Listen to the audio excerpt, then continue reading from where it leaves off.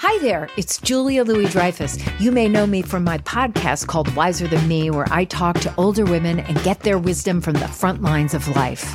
I was amazed by how many people told me our show made them look forward to getting older, which is why I'm here to talk about season 2 of the show. Sally Field, Billie Jean King, Beverly Johnson, Ina Garten, Bonnie Raitt, just to name a few. All hail old women. Wiser Than Me season 2 is out now from Lemonada Media. CarMax is putting peace of mind back in car shopping by putting you in the driver's seat to find a ride that's right for you. Because at CarMax, we believe you shouldn't just settle for a car. You should love your car. That's why every car we sell is CarMax certified quality, so you can be sure with upfront pricing that's the same for every customer. So don't settle. Find love at first drive and start shopping now at CarMax.com. CarMax, the way car buying should be.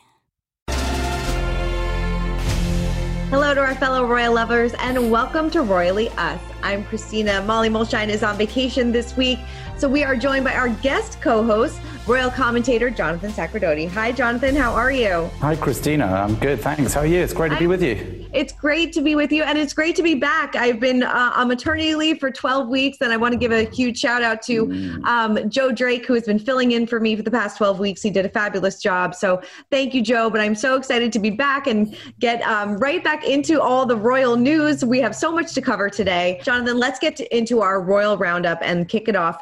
Like we said, it's been 24 years since Princess Diana's tragic death at the age of just 36.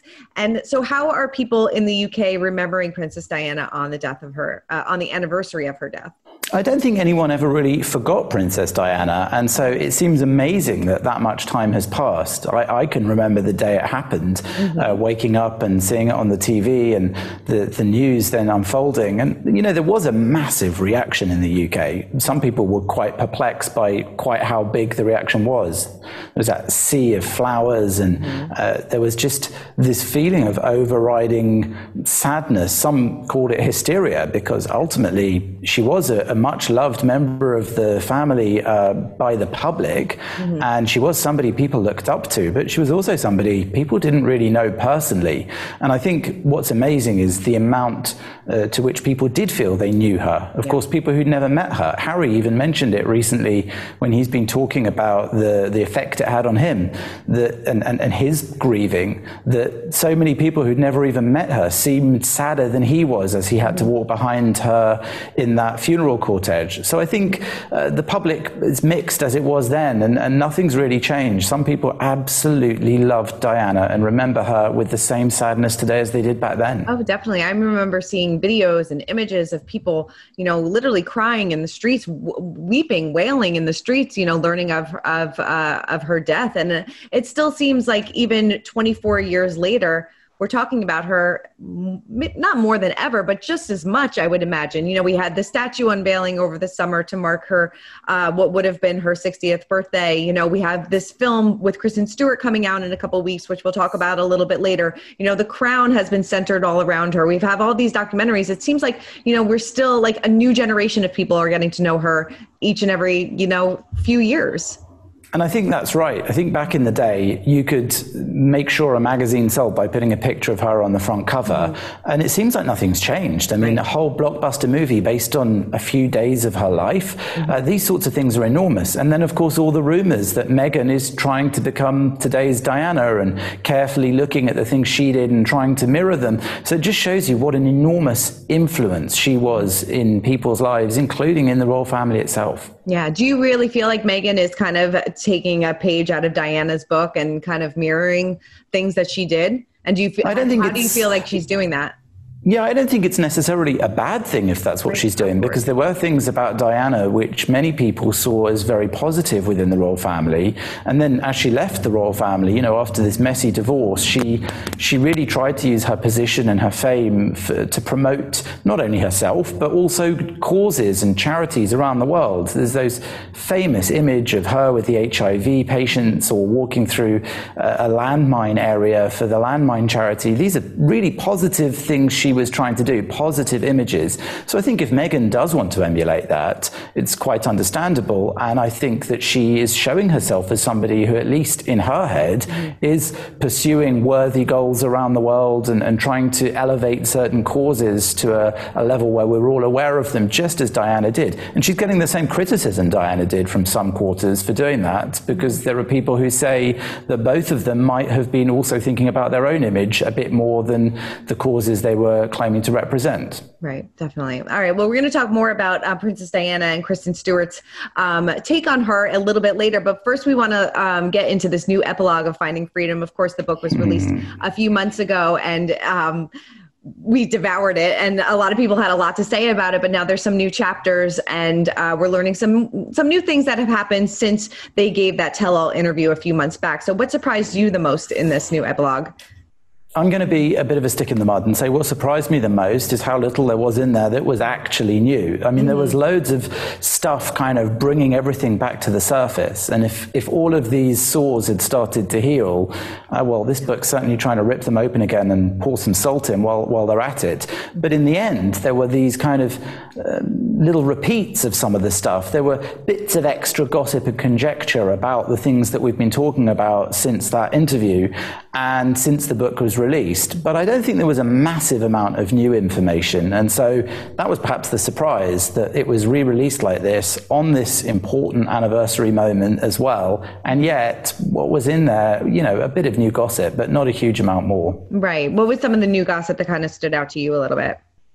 Well, I think that some of the stuff that came out there was here's the thing. I think that Meghan and Harry say that it's not authorized or official, and so it's not fair to take it as their word. But at the same time, the authors clearly have a very close relationship to certain people who know what those two are thinking, and quotes friends of theirs and sources close to them. And those people are unlikely to speak with the authors of a book like that if it's not with the approval of the people the book's about. And so I think people do assume that it's unofficial, but a bit official. And so the stuff that perhaps surprised me and the stuff that's coming out of there that's new is this idea that they're dragging up that racism allegation again that they made, saying that the palace didn't take ownership of the issue and that was something that was remarkable to them. I think that was a new nugget that's come out, and then dragging that back up again. And then there were bits and pieces about, you know, what they've done over the years since it's been released. I mean, there were also things about the big interview that they did and how their timing was around it, how they decided when to do it, how they felt about it, and the fact that they thought about naming the person that they alleged was racist in the family. I mean, as bits of news go, announcing that you thought about doing something that you didn't do is a little bit strange, but hey, it's selling magazines and papers and books, apparently. Right. Yeah. And we're talking about it, you know? Oh, yeah. Right. You know, it's, you know, they did say that they decided to do the tell-all interview, you know, pretty much the same day that she found out that her Mail on Sunday lawsuit was decided. So, you know, as soon as that was done, she got on the phone and was like, I'm ready to speak. And Meghan said that she felt very, I guess. Felt it was cathartic, she said. Yes, that's what they said. And I have to say, the thing about that bit stuck out to me. So they said they waited for the timing because of the court case with the Mail. And of course, that court case with the Mail was all about one of the things that we hear from them a lot, that they feel their privacy is invaded and intruded upon. That was about a letter that Meghan Markle's estranged father had, and he released to the paper some of the words that she had said in the letter. And she then made a copyright claim, I think it was, against the newspaper for publishing it. Now, that's fine. That kind of squares with their image of wanting privacy and wanting the press to go away. But then they waited until that court case was finished, and the very moment it was, they decided to go and do this massive interview that was then televised around the world. Those two things don't really sit well together for me and for loads of people. That's not someone looking for privacy. That's someone waiting for their privacy-related court case to end and then jumping straight back into the spotlight. Yeah, the timing was a little bit interesting to say the least. And they also talk about, Prince Harry flying back for Prince Philip's funeral. And obviously there was a lot of tension with the family. This was the first time he's really seen them. There was some reports that he had sent a letter to Prince Charles before that, but they say in the book that did not happen. But they did have a brief conversation while he was there. Yeah, and also they say that several members of the royal family were understood to have been quite pleased that Meghan stayed in California because they didn't want a circus or they didn't want the Duchess creating what they called a spectacle. So that's I suppose that is quite explosive as a claim, but again, not that surprising. I think who of us didn't know that perhaps the royal family didn't want Meghan there after everything that had been going on. And in a funeral for somebody so much loved, not just in the family, by the Queen herself and by the nation as well, you can remember that funeral, it was actually very poignant because of how small it was, and yet it had all that pomp and circumstance that surrounds royal family events. It was spectacular to watch and very moving, even for people who aren't particularly royalists. Right. And I think the distraction of having Meghan there, who, wasn't that close to the Duke of Edinburgh as far as we can tell, because she hadn't even been in the family that long. Not saying that to disrespect her, it's just how it was. So given, I think it was 30 or something people were allowed to be there, I'm not surprised that Meghan wasn't necessarily high up on the list of guests, and I think they did the right thing for her to stay home. And of course, also there was the baby, of course. I think that issue meant it would have been pretty much impossible anyway for her to go. Definitely. Where do they say that everybody kind of stands right now? I know Harry had a moment with the Queen while he was there, and, maybe he's trying to repair those relationships. Obviously, he had the huge rift with his brother, but it seems like things are kind of, from where we were a year ago, starting to get a little bit more back on track. Yeah, well, Prince William, according to the book, private family matters were being discussed in the public domain.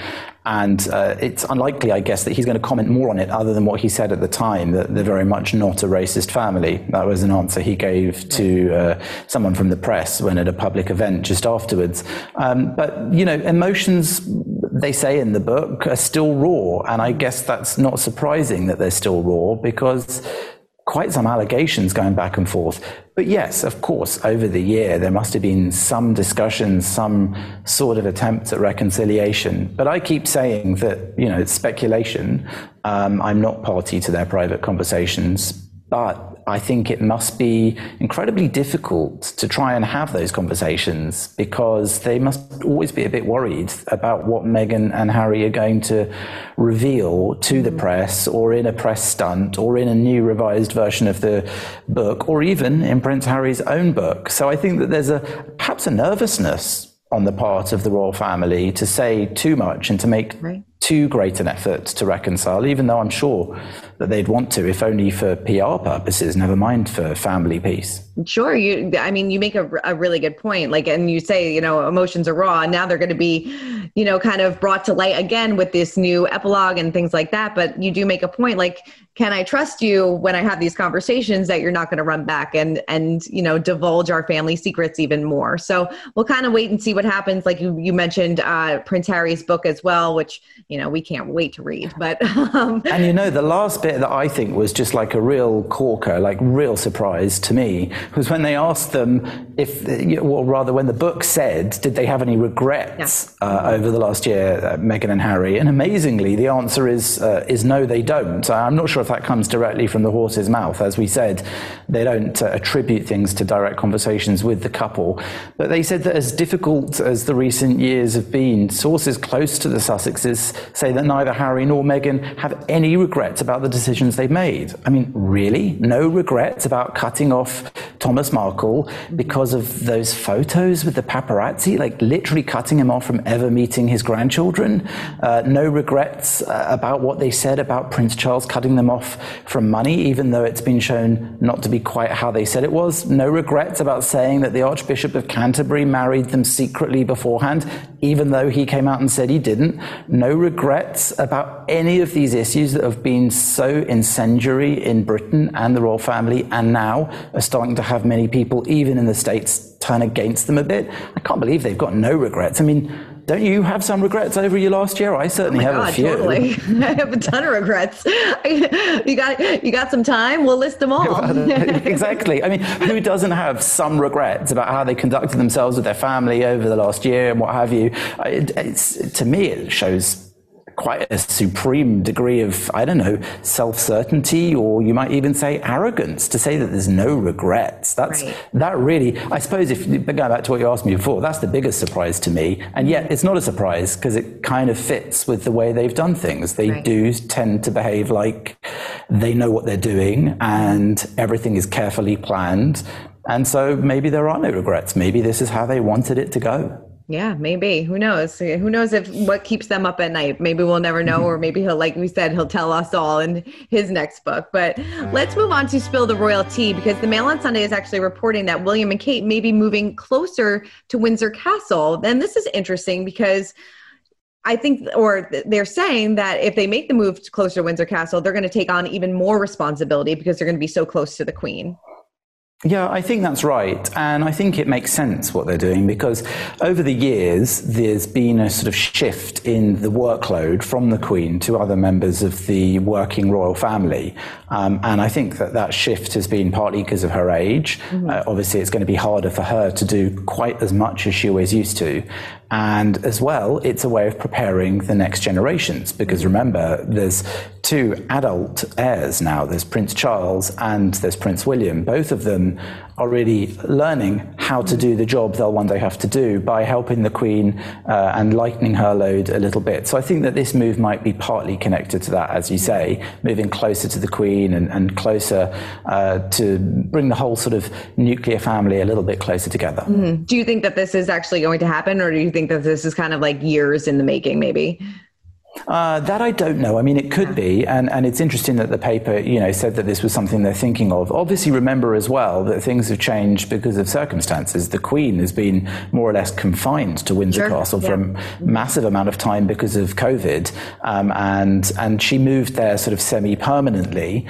So it's definitely something that would make sense if they do go ahead and do it. At the moment, they're living between two addresses. One is Kensington Palace, their official address, and the other one is Amner Hall, which is in Norfolk. It's on the Queen Sandringham estate. She gifted them that place, actually, for their wedding, and it was their official residence from 2015 to 2017. And of course, if they live in Windsor, it's going to be easier for them to get to and from London than from Amner Hall. So that could be another reason that they're thinking about moving there. What do you think, Diana, if Diana was alive today, what do you think that she would be feeling about, the movie Spencer, about how she's depicted in The Crown? Because you made a good point before that people are focusing so much on the dark times of her life. I mean, how do you think that she would feel about all of this? Yeah. By the way, I would say I didn't really wear a dress to my nephew's bar mitzvah. I didn't think so that's not quite my style. But I think that Diana would probably be grateful that she's still in everyone's minds. I mean, she said famously that she wanted to be queen in people's hearts. When she made that decision to leave Prince Charles, who is going to be king, she effectively resigned from a future role of being queen or consort. So I think that she would probably be pleased that her memory is still alive for so many people, and that it's done in a sensitive and sympathetic way. But as I said, I think perhaps it's a shame. I can't say how she would feel about it, but I think it's a shame that we're remembering her so much for tragedy and sadness, not only because it's a bit self-indulgent, really, that we're just wallowing in this sadness, which I think is a bit of a modern problem, wallowing in a bit of victimhood. But I think that because really Diana's own attempts were to be quite a force for good and positivity, and I think it would be a shame just to remember tragedy, though perhaps that is what she's most famous for. Perhaps this is the first draft of history that says, forget the stuff that she thought she was doing well, good deeds and things. She's going to be remembered as this symbol of sadness. I hope not. But we're going to see how, how the movie kind of plays out and how people react to it. It's going to be premiering at the Venice Film Festival in a week or so. And then I think it's in theaters in November. So we'll definitely recap that all once we see it. But let's move on to our royal history moment of the week, lighten things up a little bit, because Queen Elizabeth is being credited by creating her own dog breed, which I think is pretty cool. Yep, exactly. They're called dorgies, which isn't just a Queen-like way of saying the word doggies. Dorgies. It's actually a cross between a Dachshund and a Corgi. We all know she likes Corgis, but apparently, so the story goes, Princess Margaret's Dachshund Pipkin was a bit of a rogue and had his way with one of the Queen's corgis, and bingo, there we have a dorgie. You got a dorgie. A dorgie, of course. But that's the Queen was ahead of her time, perhaps, because now we have all these fashionable crossbreeds, cockapoos and things like that, labradoodles, and there we are. The Queen apparently has been creating dorgies for some time. Who knew? Who knew? I absolutely love it. All right. Well, before we wrap up, we have to check in on our royal kids. And this week, Prince Charles detailed a fun tradition that he has started with his grandson, Prince George. I love this. It's all about, Prince Charles is all about nature and climate change and things like that. So he's getting his grandson hands dirty by planting some trees, right? That's right, and he's planting these trees, I think, with the idea that in the future it'll be like a forest for him as he grows up. I think there's an old Chinese proverb that the best time to plant a tree is 10 years ago, but the second best time is right now. So I think Prince Charles is proving that, and again, it gives a little sense not just of his passion for nature and the environment, but also his forward-looking nature. He won't always be around, but these trees that he's planting will be for his grandson and for the whole of the country, for the future of the nation. Definitely. I like that tradition. I think it's a good tradition for a lot of, grandparents to start with their grandkids. Yeah. I really like it a lot. Well, Jonathan, thank you so much for stepping in to guest host with me this week. It was absolutely a pleasure, and you made my first episode back absolutely wonderful. Thank you. The pleasure's been all mine. Thank you.